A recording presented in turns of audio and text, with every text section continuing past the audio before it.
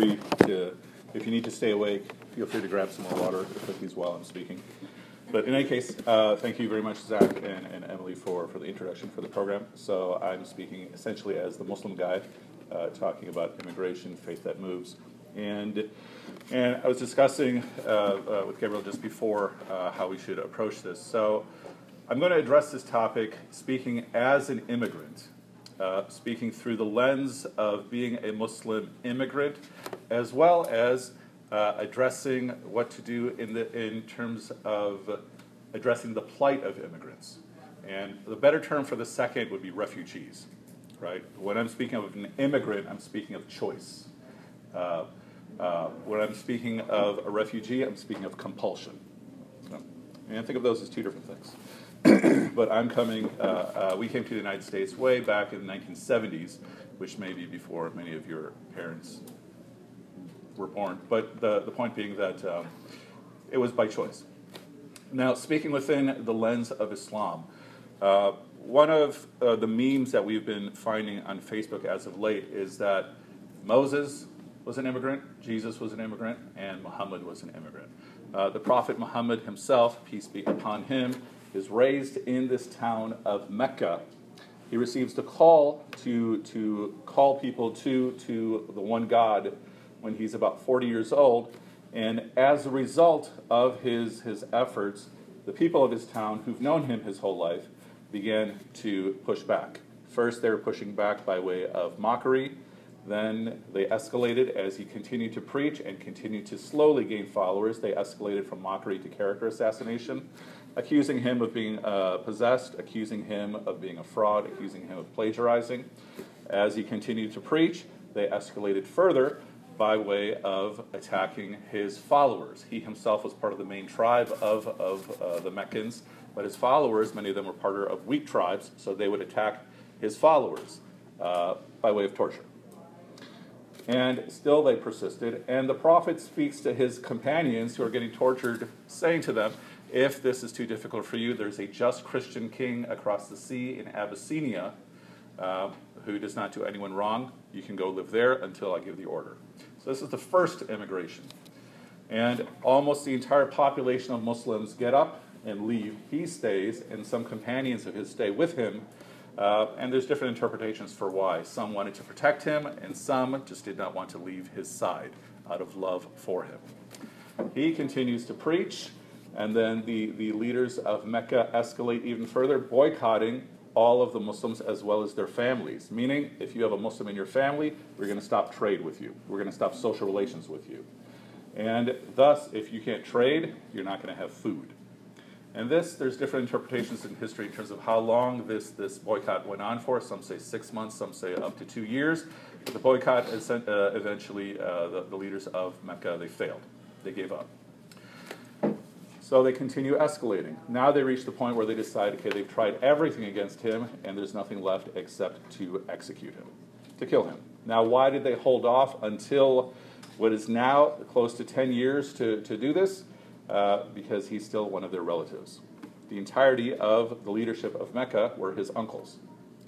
But they reached the point that he has become too much of a threat by way of preaching this one message, a threat to their beliefs, more than that, a threat to their social order, because the people who were embracing his message, as is often the case in this type of work, were the young people, were the women who were dispossessed in the society, as well as the slaves of the society. So the social order is getting shaken, which then means the economic benefits, the economic privileges of the elite were also under threat. So, this is when Muhammad himself, in Islamic tradition, then receives instructions from the divine saying, it is time for you to leave. Okay. And there's a whole interesting story we can get into in the Q&A about the actual moment of the people of Mecca trying to kill him. But he leaves to a town up north, about 260 miles up north, which later is known as Medina. And in Medina, he now begins a community. So when he's in Mecca, think of him as the leader of a renegade group, a cult. In Medina, he now becomes a political leader. Okay. He has the following from Abyssinia coming now to rejoin him, and he has many people in Medina who are welcoming him and asking him to be their leader. And over the course of the next few years, his conflicts with the people of Mecca do not end. They escalate a step further. Now he's out of our space, which makes him more dangerous. And they essentially lead to war with him. This leads to a series of battles and such. And eventually, and again I'm giving you the abridged version of the story, eventually he conquers and he returns back to Mecca. So this is immigration phase or number one. Muhammad sends his companions, Muhammad himself goes. Now, move from the time of the Prophet beyond for the next few centuries. Most of Islamic history, especially in the formative period of Islamic thought, which is around the years 600 such to about 900, 300 years or so after the death of the Prophet Muhammad. These are the years where Islamic thought really begins to form, and most of this period, Muslims are living as minorities in other populations. So the core of the story begins in the Arabian Peninsula, but the capital itself of the Muslim world keeps moving. It moves to Kufa, which is in modern-day Iraq. Muslims were a minority population there. It moves to Damascus, which is in modern-day Syria, and Muslims were a minority population there. The dominant populations in these regions at this time were Christians. And there are other groups, other followers of other traditions, but majority there were Christians, and these were former Roman states. And the capital of the Muslim world keeps moving. But the point to think about is that in being minority populations, how would they get there? By way of immigration. Okay. There's conversion taking place, but the major efforts at conversion don't begin until later in Muslim history. And so these different fields of Islam, the different, we call them sciences of Islam, Islamic law, Islamic purification, which we know more commonly as the way of the Sufis, efforts towards justice, they are often speaking with the lens of someone being a minority population. There's definitely expansion of Muslim empires, but even then, you may have a Muslim empire where governors are still ruling over a different population that is the majority. So what does that mean? In these years, in these centuries, we start seeing the formation of what we today call the Sharia, Islamic law. And in today's rhetoric, you hear a lot of people, both in terms of so-called Islamophobes in America, as well as Muslims outside, who are speaking of this idea that Sharia should be the law of the land. Many people on the far right are claiming that Muslims are secretly coming here to take over and establish Sharia as the law of the land. When I get questioned about that, I tell them that, okay, if that's what our plan is, we're obviously not doing a good job, because you already know. But then there are Muslims also in other parts of the world, Muslim majority countries, who are also seeking the same.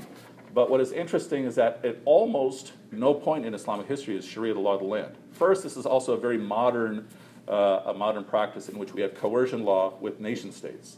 And so the caliphate movement, which is akin to, for example, almost like a Muslim Zionism, focused on the establishment of an Islamic State, is only about 200 years old. It goes back to at least 1850, not that far.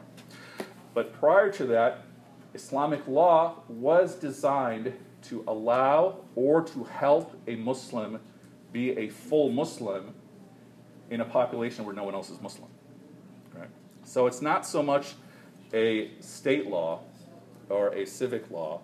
It's probably in our language something closer to what we call ethics. It's not quite ethics either, because there is some internal or communal compulsion. But ethics is a better term than law.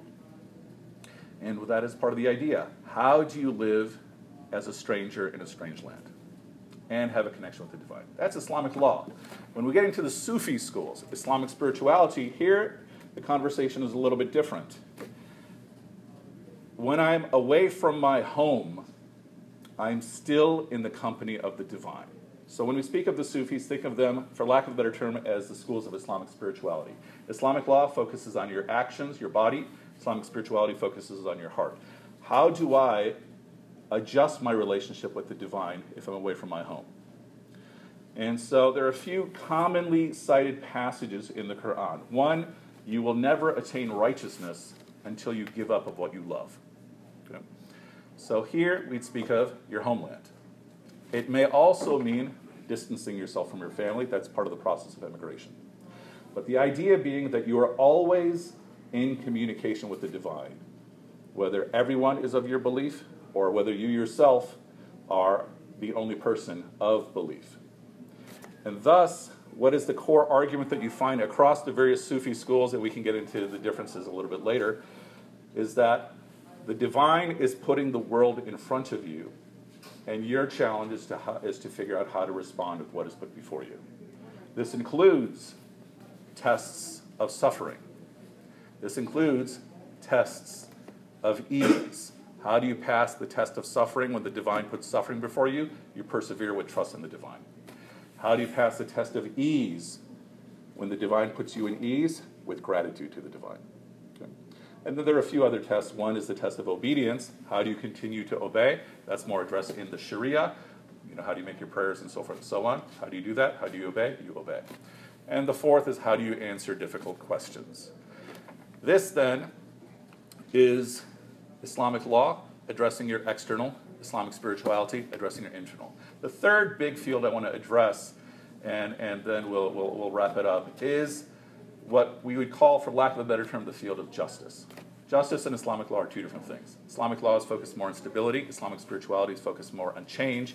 Justice is more focused on equilibrium. And this now gets into, for our purposes, not the immigrant, but the resident who is receiving immigrants. Okay. This now gets into the story of the resident who is receiving refugees. This again goes back to the story of the Prophet Muhammad. So the Prophet Muhammad, as we said, is in Mecca, and then he moves to Medina. By the time he reaches in Medina, about a third of the population has already become Muslim.